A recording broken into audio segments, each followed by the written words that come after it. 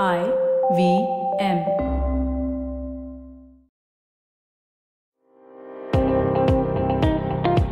Welcome to All Things Policy, a daily podcast supported by Pragati, a flagship media initiative of the Takshashila Institution. We're a bunch of policy nerds based in Bengaluru, and we like to bring a fresh perspective to Indian affairs and an Indian perspective to global affairs. So grab a cup of coffee, sit back, and join us for today's chat. You're listening to All Things Policy. I'm Aditya Parekh. Before we begin, I'd like to recommend Takshashila's graduate certificates in public policy programs. If the topic of today's discussion interests you, consider signing up for our Defense and Foreign Affairs course and our Technology and Policy course. We also offer a course in Health and Life Sciences. To know more, visit the link in the show notes. Russia's economy has been hit by unprecedented sanctions, and it is currently experiencing a downturn which hasn't been observed in the case of a major economy. While export controls have existed for a long time on other sanctioned nations, Russia's case is especially dire because it's such a large economy, and most of the stuff that it needs for its military industrial complex, its civilian sectors, everything really depends on a lot of components being sourced from the West. And with the latest sanctions, the caveat about all the intellectual property that goes into manufacturing of those high-tech components being denied to the Russian economy is having a devastating impact. And this extends to something that has been a problem for a while and has been in shortage for a while globally, semiconductors. So I have with me today my friend and colleague, Arjun Gargias, who has written quite a bit extensively on the semiconductor ecosystem in the world and India's semiconductor policies. So welcome, Arjun. Hey Aditya, good to be here. So yeah, I mean, the whole concept of sanctions and embargoes on the Russian economy, we've seen that it creates a large range of products, and one of them is semiconductors. Why the focus on semiconductors is because of how globalized and how big a supply chain it is. It is kind of hard to point on where exact and what exactly can kind of affect the supply chain, because there are so many intricate layers and dependencies which have been created. So every time a global event such as like a war or an invasion or a financial crisis just happens, or even like a pandemic, so there is always this question of such technology supply chains, such as the semiconductors, being affected. And so when Russia invaded Ukraine, or when the whole crisis blew up, there was this talk about what would it mean for the global chip supply. And considering the fact that the COVID pandemic itself like adversely affected the industry, and many sectors have not even got back to the pre-pandemic level, especially the automotive sector and the gaming sector. All these sectors are still reeling from shortage of chip supplies, and production has been at an all-time low. So that creates like questions about how these global events can have a catastrophic impact on a technology supply chain, such as semiconductors. That is where Russia and the Ukrainian dependency comes in. Indeed. And if we talk a little specific, so the neon gases needed for the equipment that actually produces some of these semiconductors in question, that has been a problem that is projected to be a problem. The supply of it from Ukraine and Russia, and palladium, for example, is an important element that is used in the production process as well. So those supplies, what are your thoughts on them being curtailed because of this ongoing conflict? Yeah, so I think we can look at it from two different lenses. One is the Ukrainian dependency itself, and one is the Russian dependency. So the Ukrainian dependency, as you said, is more on the neon gas side. So neon gas was actually kind of a byproduct which was produced during the Soviet era industrialization. So at that point of time, factories and companies in Ukraine started manufacturing neon gas or industrial grade neon gas for large scale purpose. And what we've seen that is the use of these gases primarily in the process of etching. So etching is this process wherein definitive patterns are created on the silicon wafer while manufacturing the chip. So this may be basically kind of creating circuitry on the silicon wafer itself. And that process is basically called etching. And for that process to, take place in a closed room space, or, without any reactions to the outside gases. So that's why neon even xenon and other noble gases, which are basically non-reactionary in nature, are used for, igniting these lasers, which are used for the etching process itself. And the fact that Ukraine supplies almost 60 to 70% of the world's industrial grade etching gases, in specific neon itself. So that is why experts feared that when this whole military onslaught against Ukraine started, there might be a stoppage in the export of neon gas, and this would completely kind of again demoralize the semiconductor supply chain itself. This is true. I mean, the fact that Ukraine does produce majority of the world's neon gas, and the fact that it is used for etching purposes, but there is also this whole caveat of building redundancy and alternatives for this itself. So as the supply chain has grown and the technology has improved, there is also this whole concept of veering away from traditional methods such as what is called as dry etching, which use noble gases like neon and xenon.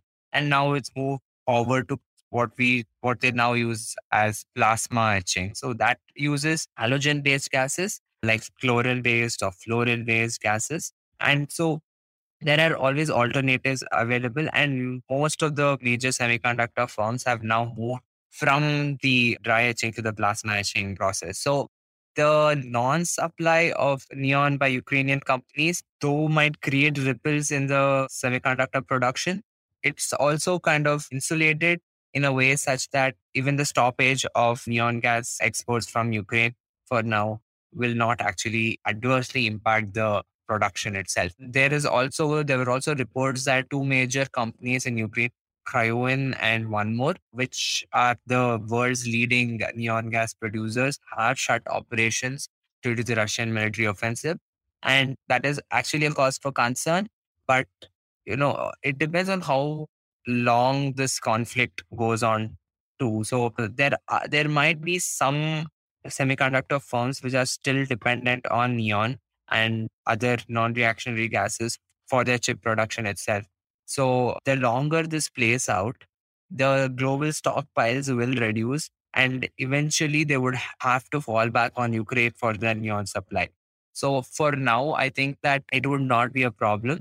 And maybe in the future, if this continues, like smaller firms which are still dependent on neon for their production would kind of be hit. Now, coming to the Russian dependency, it's more or less from the post manufacturing bit. As you said, Russia is a huge producer and exporter of palladium. Palladium is a metal used in the coating and finishing processes of semiconductor chipsets. So, when Russia in 2021 itself, the total production of this metal in the country is at almost 2.35 million ounces. So, now with Russia facing sanctions, export bans, and other economic blockades, there's also fears that this would lead to a shortage in palladium exports and other platinum metal exports, which also Russia is a major producer of, resulting in kind of like massive rise in prices on the market.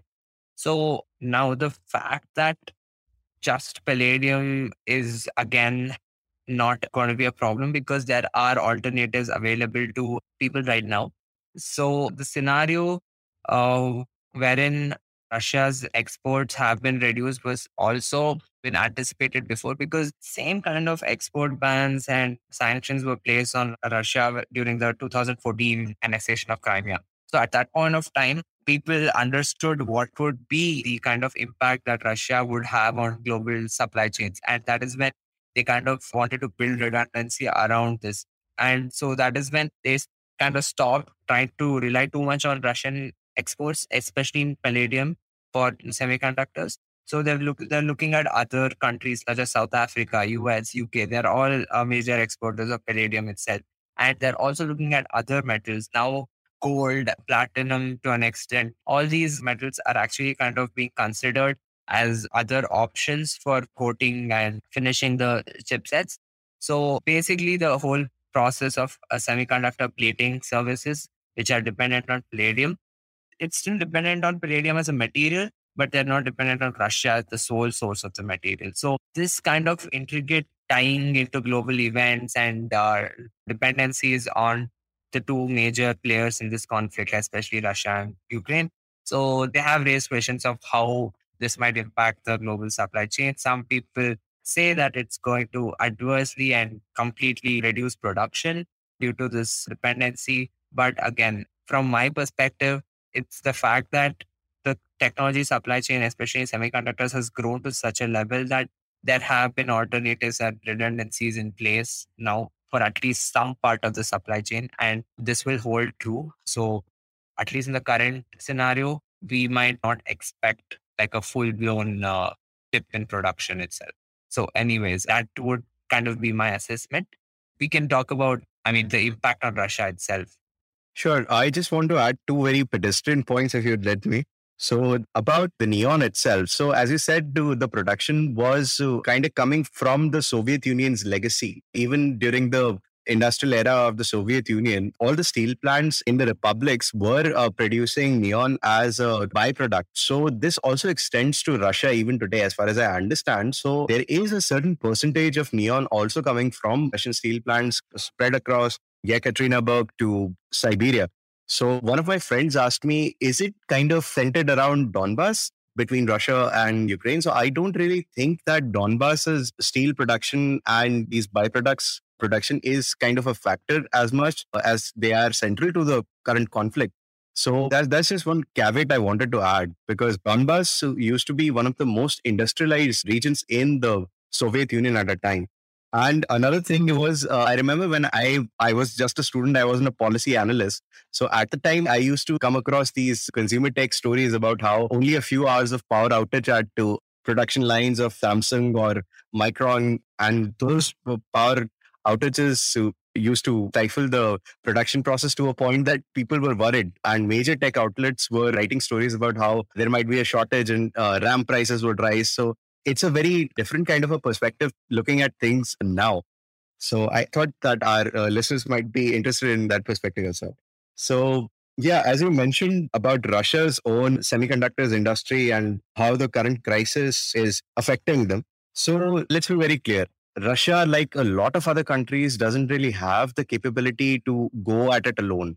So the global nature of supply chains is something that is kind of more biting in Russia's case, because it has been this economy where it wanted to do import substitutions and did all the policy measures possible. But around the time in the early 2010s, even before the events of the Crimean Peninsula in 2014, things weren't exactly, turning out to be in favor of Russia. There have been a few plants set up, and there are legacy facilities like, say, the Angstrom T or the Micron Group. So it's important that we highlight this difference between Micron, the company that makes those crucial SSDs and RAM sticks that we see in desktop grade consumer hardware in the West and in India.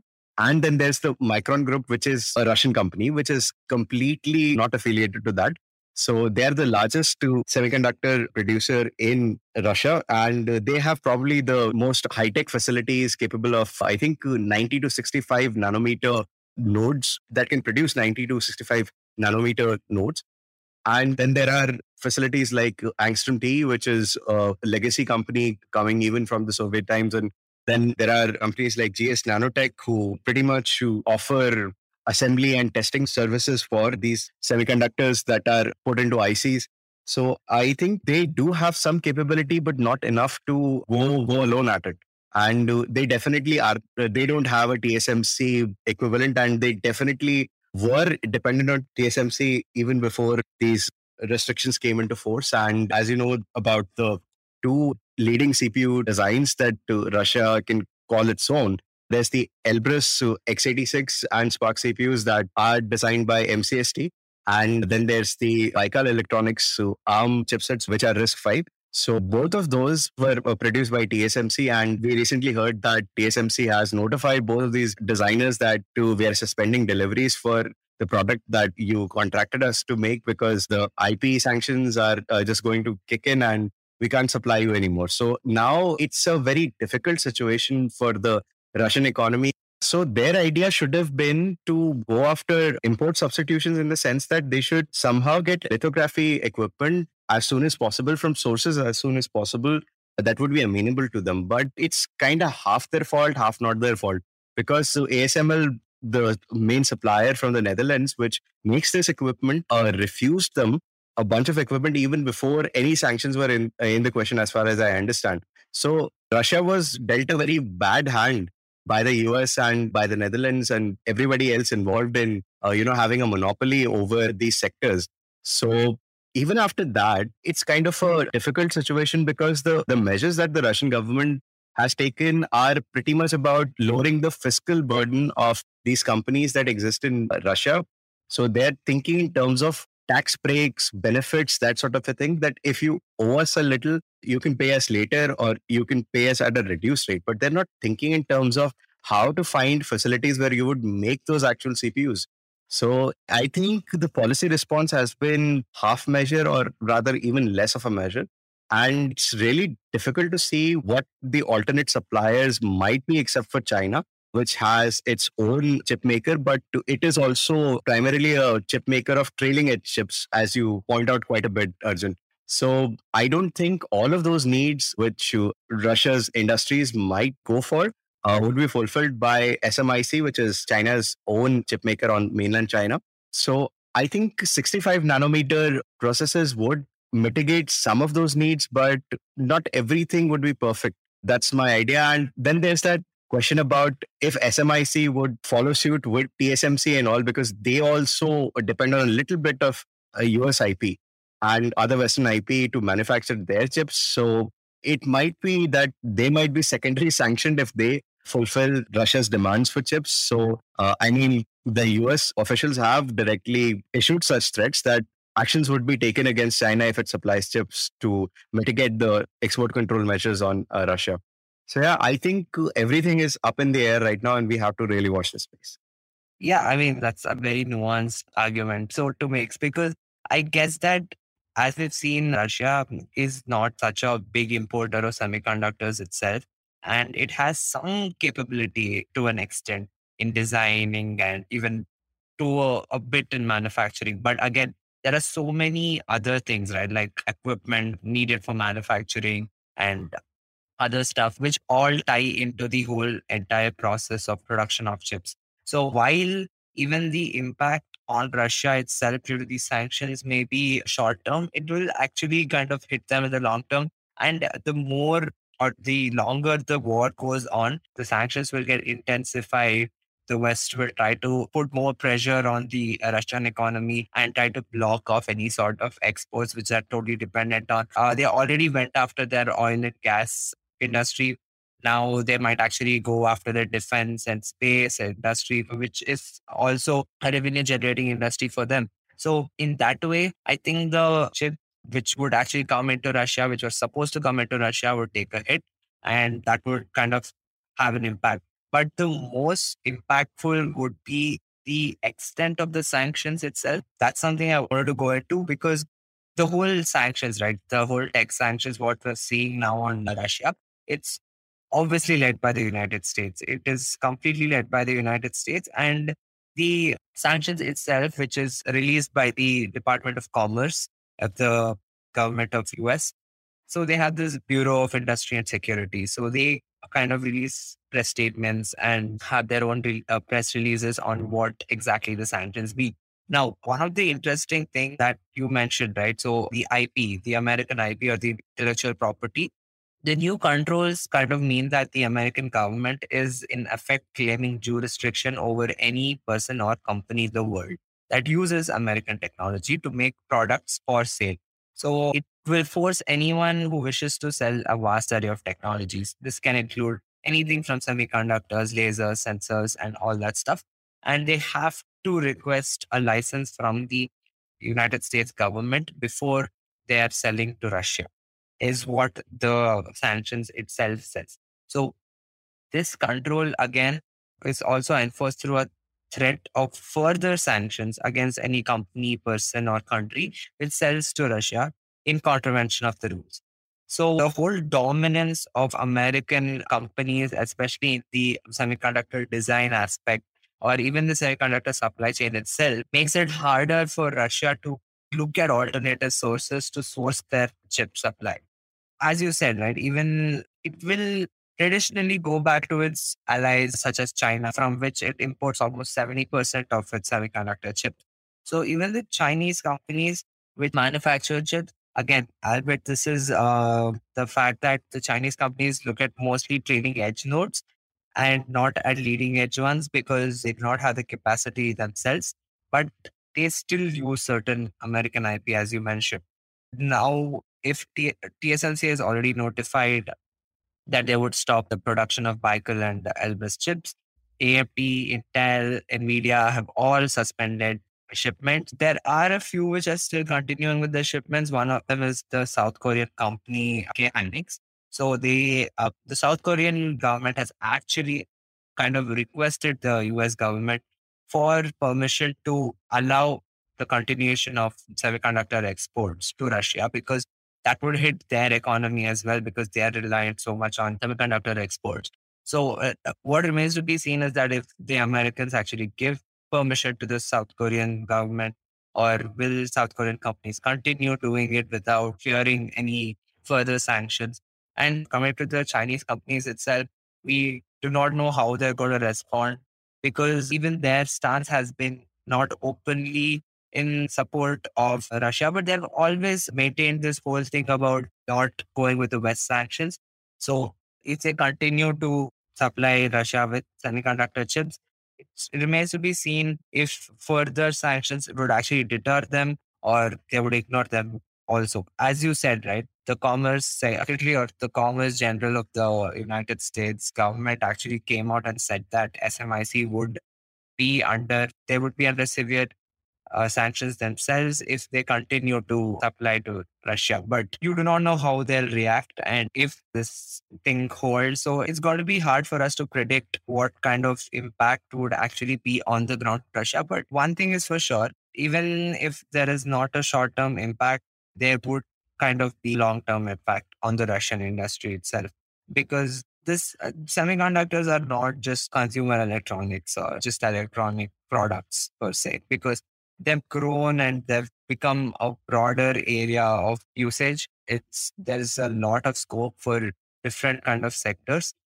And that is why we need to kind of focus on what impact it will have on Russia. But one thing is for sure, it is going to hit Russia hard. But to what extent is something that we would love to predict. And I think we've done that in our own document itself on the potential impacts on different sectors in the Russian economy. So I think you can just let our listeners know on what you think can actually be an impact on the Russian.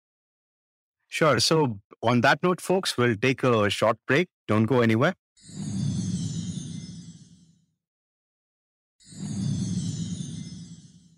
Welcome back, folks. We're discussing the export controls in high-tech sectors on Russia.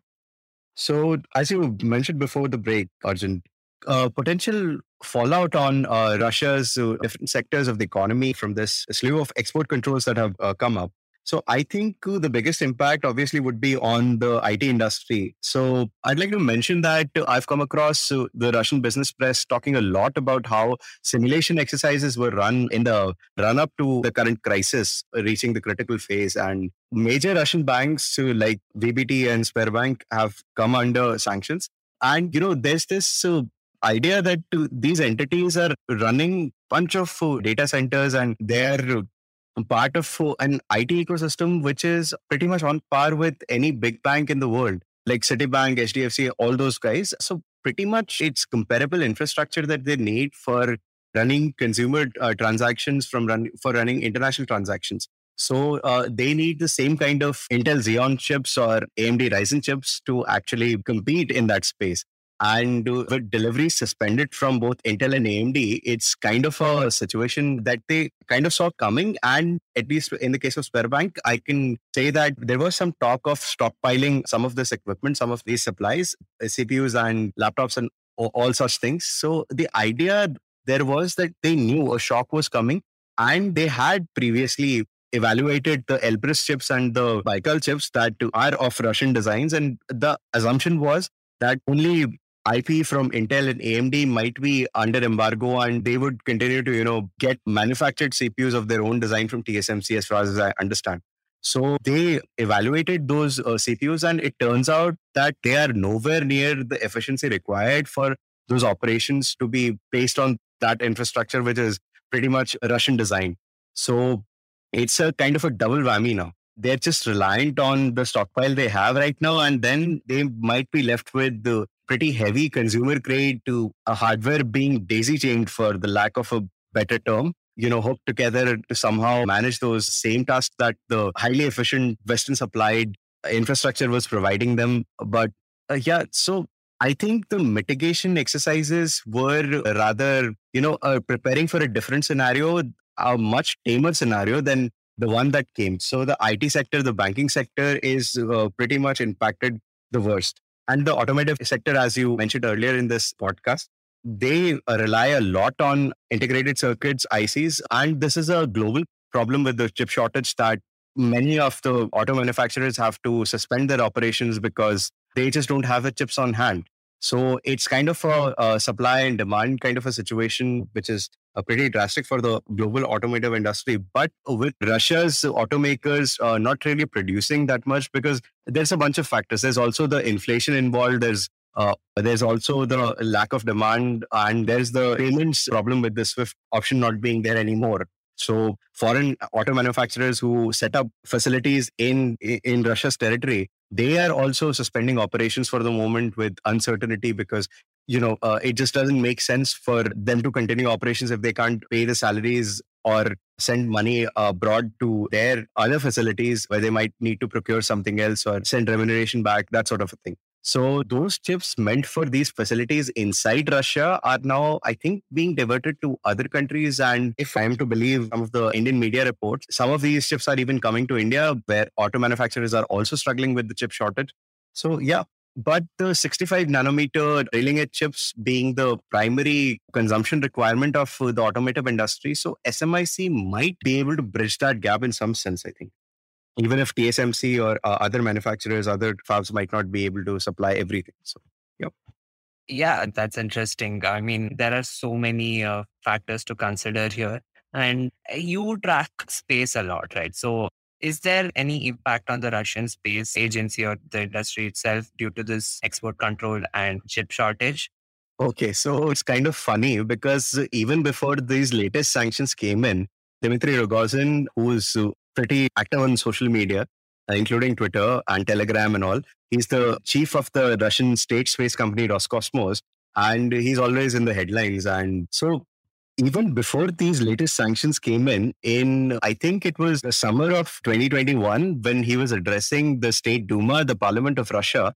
So he admitted that some satellites could not be launched by Roscosmos because they lacked certain specific integrated circuits, which could only be supplied by the West at the time. So a lot of their launches were kind of hanging in the balance on a supply of those chips. And since the events of 2014 in Crimea, those chips were not supplied to Russia, and the Russian space program, the Russian space industry is paying a devastating price for that. And even with these latest sanctions, there's been a lot of context, but I think it's a lot more about space policy. And if I can just take 1 minute talk about it. So there was this problem with OneWeb, which is supposed to be a satellite internet provider, quite on par with Starlink, Elon Musk's. So it's a UK company, and they contracted the Soyuz rockets, the launch vehicles that Russia uses to send stuff into space and deposit stuff into orbit. So those satellites, I think the contract was worth like 8 billion or so. And Dmitry Rogozin publicly announced that they wouldn't be launching those satellites after these sanctions were imposed on Russia, after this crisis came into effect, because they wanted a guarantee from OneWeb that we hope these satellites are not going to be used for military purposes. And if a sufficient guarantee cannot be given, which would be, reviewed by Russia and believed, if that is not possible, we're not going to launch these satellites. So at the moment, those satellites remain with Roscosmos. They have not been given back, as far as I know, as of this recording. And OneWeb also decided to cut ties and suspend the contract with Roscosmos. So the effect on space industry is pretty drastic, and it's pretty lively. I would just say you should really follow Dmitry Rogozin on Twitter. There's a lot of content being generated. Well, I'll look into that. So, yeah, I mean, this is going to be a space to watch out for, at least in the next a month, because the impact the tech sanctions are actually causing on the Russian economy is pretty drastic. And we do not know how they're going to rebound from it. And semiconductors is just a a small part of it. But if you take in the big picture, semiconductors would be a very big part of it because it will impact most of their sectors. So I think we had a fun conversation today. Hopefully we can get back to this sometime in the future and see if what we have said is actually right. So yes. Indeed, Arjun. And yeah, thank you so much for having this conversation with me. And on that note, folks, we'll call it a wrap. If you liked today's episode, please do check out all past and future episodes of All Things Policy. If you liked our show, don't forget to check out other interesting podcasts on the IVM network. You can tune into them on the IVM Podcast app, ivmpodcast.com, or wherever you listen to your podcasts. You can also follow IVM on social media. The handle is @IVM Podcasts on Twitter, Facebook, and Instagram. And hey, if you'd like to dive into Takshashila's research on technology, strategy, and economic affairs, check us out at our Twitter handle @TakshashilaINST or our website takshashila.org.in.